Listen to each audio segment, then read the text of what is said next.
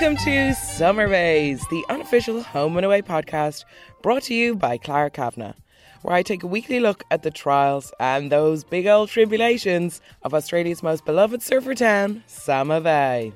Each week I do a deep dive into the week's events and discuss dilemmas our characters are very good at finding themselves in, like, was emotionally blackmailing your brother into getting a surgery really a good idea? Or is having an affair with the wife of the detective who is investigating the crime you committed? Get ready to feel closer each day to home and away. Now, before I get started, I just want to share a top tip that really enhances your home and away viewing, and that is no spoilers. Just don't look at what's coming up on tomorrow's episode. Don't watch that little show promo for the next day. It's really tempting, but it's so worth it. It's a total game changer. You won't see some of the twists and turns coming. Honestly, I couldn't recommend it more. Just try it for a week and see. Okay, so kicking things off with Senior Constable Colby Thorne and his live grenade that is Taylor, Angelo Rosetta's wife, who he has just kissed. Now, post-kiss, I think, like in hindsight, the kiss was coming. I can't say I really predicted it to happen this fast. Of course she's a massage therapist, and of course she has to repay all the help that he's giving her. But like, Angelo is extremely focused on the case and neglects her so much. The day that she came in to the station and she looked smoking hot in that black dress, Angelo did not look up from his computer. And then he goes, "Glad you found something to keep you entertained," when she's like, "No, this is my job and I'm getting clients." Then just like runs off. And do you notice he never kisses her on the lips? He's only ever kisses her on the cheek, obviously because she's saving all her proper kisses for Mr. Colby. But still, it's, I don't know, something to note, I think. So you can kind of see he's really driven her into the arms of Colby. But so when Bella kind of walks into her own apartment, which she has every right to do, and Colby kind of like jerks up from the couch, and it really looked like he was butt naked, and they were like, I thought that they were having sex, but anyway, luckily when Taylor pops up, they weren't. I really thought that was the road it went down. I was like, whoa, that was fast. And the innocence of Bella being like, who's the new girl? And then Dean and Willow had to tell her that it's Angelo's wife. If just for a second there, it could have been like, oh, this is a new little, just from Bella's point of view, oh, this is just a new little turn of events, you know, Colby's finally moving on from his ex-wife and moving away from the case. But no, he's actually getting weirdly involved in the case. So Colby begins and continues to ignore his family, telling him not to pursue things with Colby. He kind of justifies it, being like, we need to get info of the case. And he is proven a little bit right with the discovery of the car. And now he knows that it's gone in for forensics via Taylor. So in a way, I suppose it begs the question, like, okay, obviously morally this is so wrong, ethically this is even more wrong, but it is kind of helping them with the case. I don't know. Now that he's been locked out of all the case files and Angelo really hates him, and Colby just, the crazy eyes come back again. He's like a dog with a bone that just won't let go, and he's like, this is mine. And creepiest moment of the week goes to Colby when he gets off the phone and he's like, guys, we have amazing news. And when he says there were no traces of Ross, no hair, no blood, no gunshot residue, no single fibre of clothing, nothing. Turns out we did a pretty good job of hiding that body. And he's like, guys, this is good news. And Bella and Willow are horrified. Gold star for you. Yes, you did the best at murdering my dad. Poor Bella. And I think, like, I love when Willow was like, do you have any idea with how creepy you sound? Still is her dad at the end of the day. And just the way, it was just, Colby, you have gone full feral into this. He's so persistent in trying to get away with it that he's lost all sight of the wider picture, shall we call it? Like pretending to be Rosetta on that phone call to forensics. Clever, but he's kind of just risking it all. And he's so unbridled at the moment. And all these shouting matches that they're getting into in the house, all Rosetta needs to do is walk up the stairs and he would hear them basically confessing that they did it. Like, just the shouting match that he has with the two girls was so intense that I just feel like the diner is probably shaking with how loud they're all being. So surely that would be the way that they get caught. Ugh, it's just so silly. But now I think cracks are starting to form in this family because Willow's kind of starting to get really fed up and saying to Dean, like, you go into bat for Colby 24/7 and you're the one who gets burnt, like, every time. Like, Dean went to prison for Colby. And, like, if they get caught, Dean didn't want to do any of this and he'll go to prison. And especially when they're not acting like a team, Colby's gone so rogue that it's very hard to remember what they're fighting for, I think. Also, when Bella says he's not going to stop, and all this time I thought I would be the one to put you all in jail, but it's actually going to be him. Are they thinking about abandoning ship? Is there a crack forming there? Look, Colby has gone fully off the Richter scale, but what he is doing is kind of working at the moment. But what Colby can't see, because he's so focused on getting as much information as he can and staying on top of the case, that his whole family are really annoyed at him and now starting to have doubts. And because Colby is so focused on almost proving his point, he can't see any of these cracks. So you wonder, I just don't know which way it's going to go. Could the crack in the case come from Angelo doing his job properly, or will it come from a crack amongst the family? Ooh.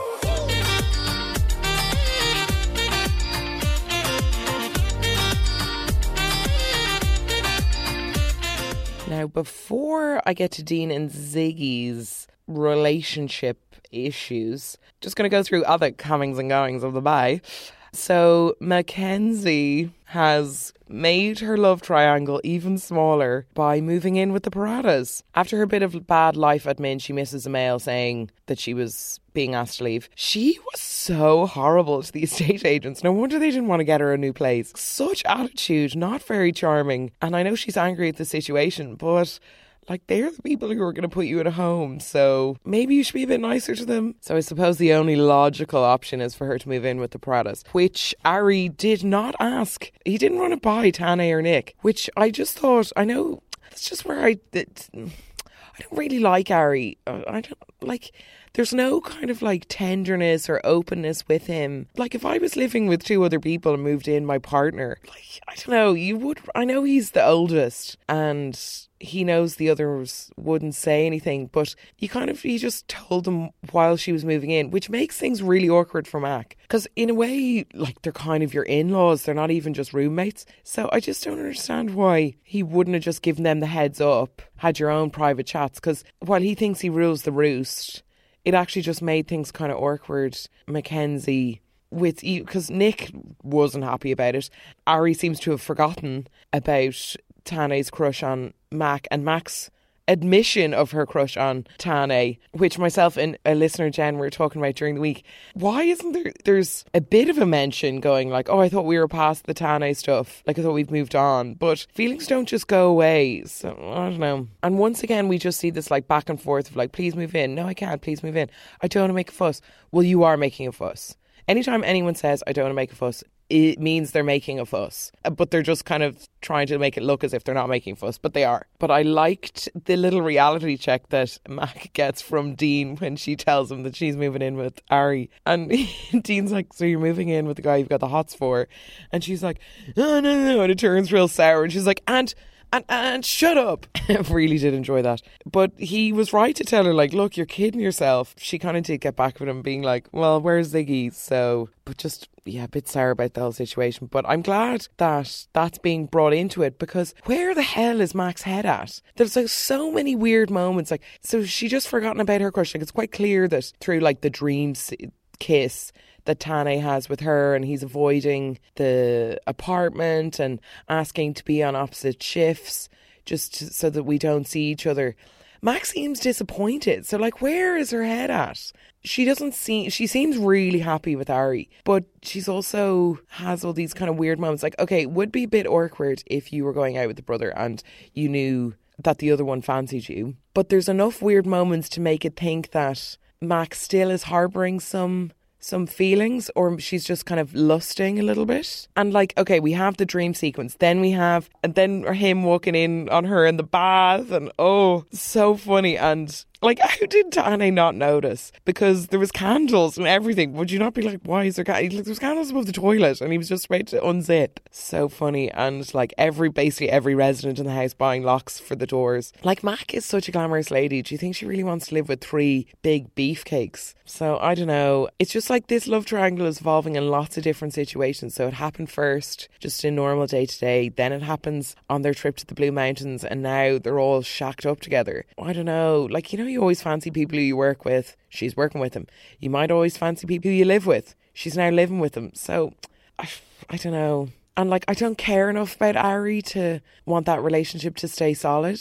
I think, like, from Mac's point of view, Ari is the like more evolved Tane, like bad boy gone good, getting his life together, like a fatherly alpha of the family, whereas Tane is more of a loose cannon, but who is trying to make himself better, and Mac's a big part of that. Ari is definitely the wiser choice, but the heart wants what the heart wants, I must say. Speaking of what the heart wants, we have the Rue and Owen situation. So, kicks off with the spate from Marilyn. I would personally love to be pampered by Marilyn. Maybe not for the gossipy chats, because it's not very relaxing if you're just gossiping. She was clearly just trying to pump her for info or get her talking. But it worked because Rue kind of came to the conclusion that something is missing, and maybe that thing is someone to love.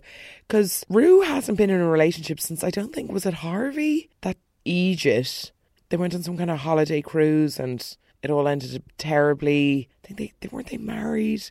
Oh, that was awful. I hated him. She could have done so much better. But while Ryder is taking Owen on this like parade around the town where people like Nick and Irene are meeting him being like, that is Evan, Rue is all these feelings of emptiness and unsettling are kind of swirling around her, and Marilyn's like, what have you got to lose? Just jump in. One guy died, but why not go get the next best thing?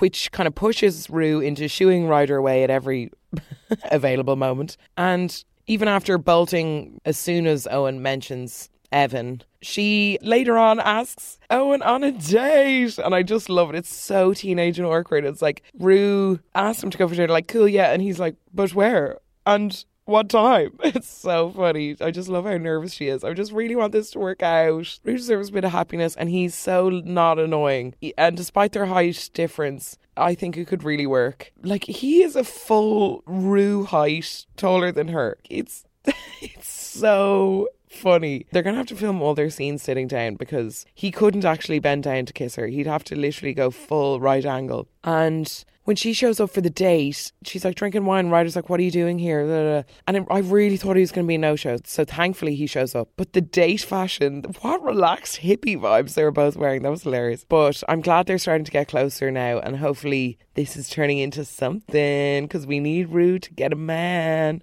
Oh.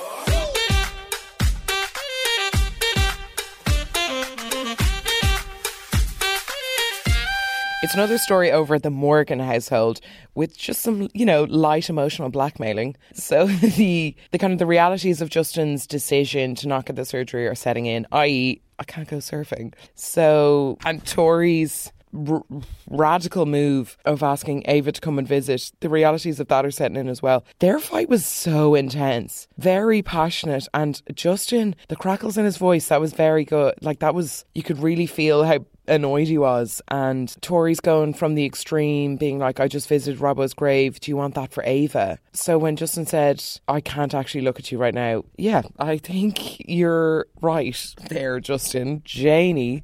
And Leah did such a good job refereeing the two of them, kind of sticking up for Tori, saying that, like, look, she's terrified, and when she was in the coma, you did everything you could to help her, and, like, she's doing the same thing for you. But I suppose Justin's like, well, I should be the one to decide when I tell my own daughter, and this is emotional blackmail. So, yes, fair. Then Leah to Tori is like, you cannot use Ava as like a pawn into getting what you want, and you have to phone Nina to postpone. Because, like, Tori does love a rogue move, and especially when she's terrified. In her bid to get Grace, Robbo said he didn't want her to use their embryo, and she went and did it anyway. So when she's desperate, she really does what she wants and just kind of deals with the consequences. But I can understand. I'm glad they patch things up, because after John talks to Tori about what Jet was facing with his wheelchair, she can kind of see from Justin's point of view why he might be resisting. And I can understand though, because Tori's like, I've lost Mum, Dad, Mason and Robbo. I can't lose somebody else. And her and Justin really rely upon one another, so you can understand why she's acting like this, but it should have been Justin's decision when he should tell his daughter. And now with Ava coming, it just adds this massive stress. So they're clambering to decide what to do and how to tell her. And it's hard because he's in so much pain. He's knocking back so many painkillers. That cannot be good for you. You can't live like that. Like, he'll definitely develop some kind of like painkiller addiction if he decides not to have the surgery. And poor Ava, I just feel really sorry for her. And I really love how they kept the same actress. That's great. She's gone so tall. She's real like tweeny now. Or teeny, actually. And he can't just blame his arm. Like, he had severe acid burns on his arm. So, like, I'm sorry your dad can't play football. He is actually injured. I was terribly sad at the end of the week then when he was listening over the monitor and like, is dad okay? And so I think he does have to tell her, I suppose. Well, thanks to Tori.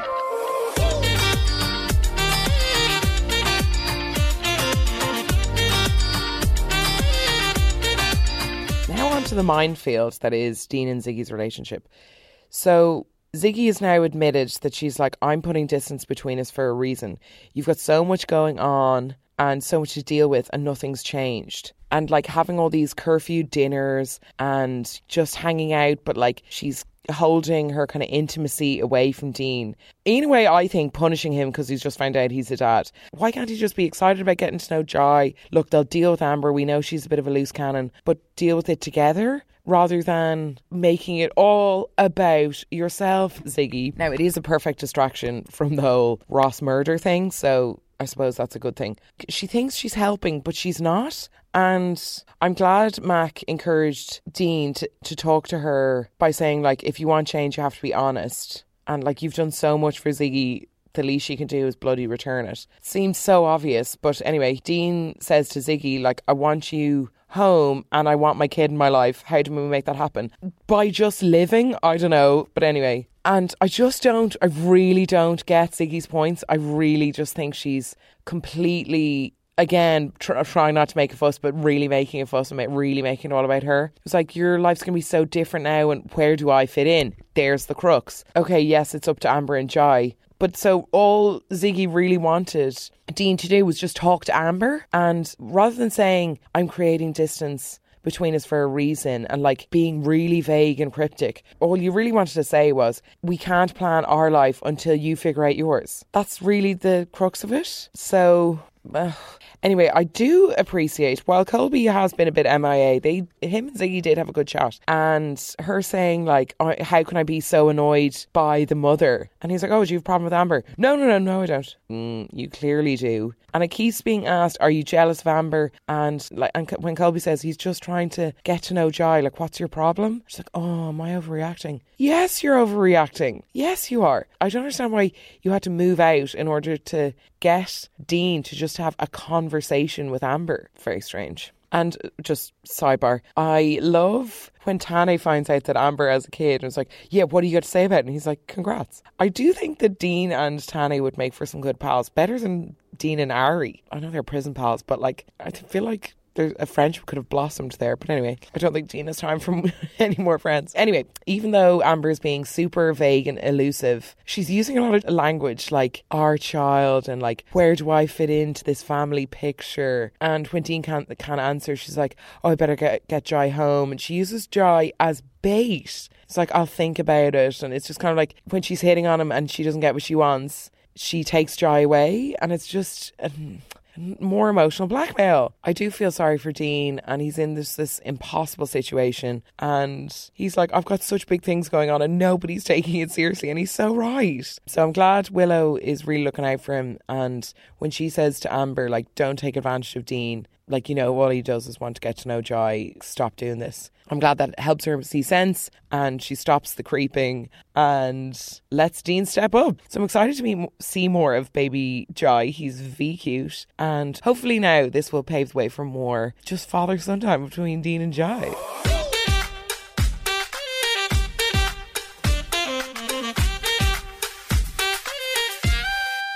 Alright, Alrighty, that about wraps it up for me this week. If you like what you hear, I would love if you could subscribe, rate and or review if you have a sec, but zero pressure. If you want to get in touch, you can email summerbayspodcast@gmail.com. We can have some fan chats. And don't forget about the no spoilers. Just try for 1 week and see.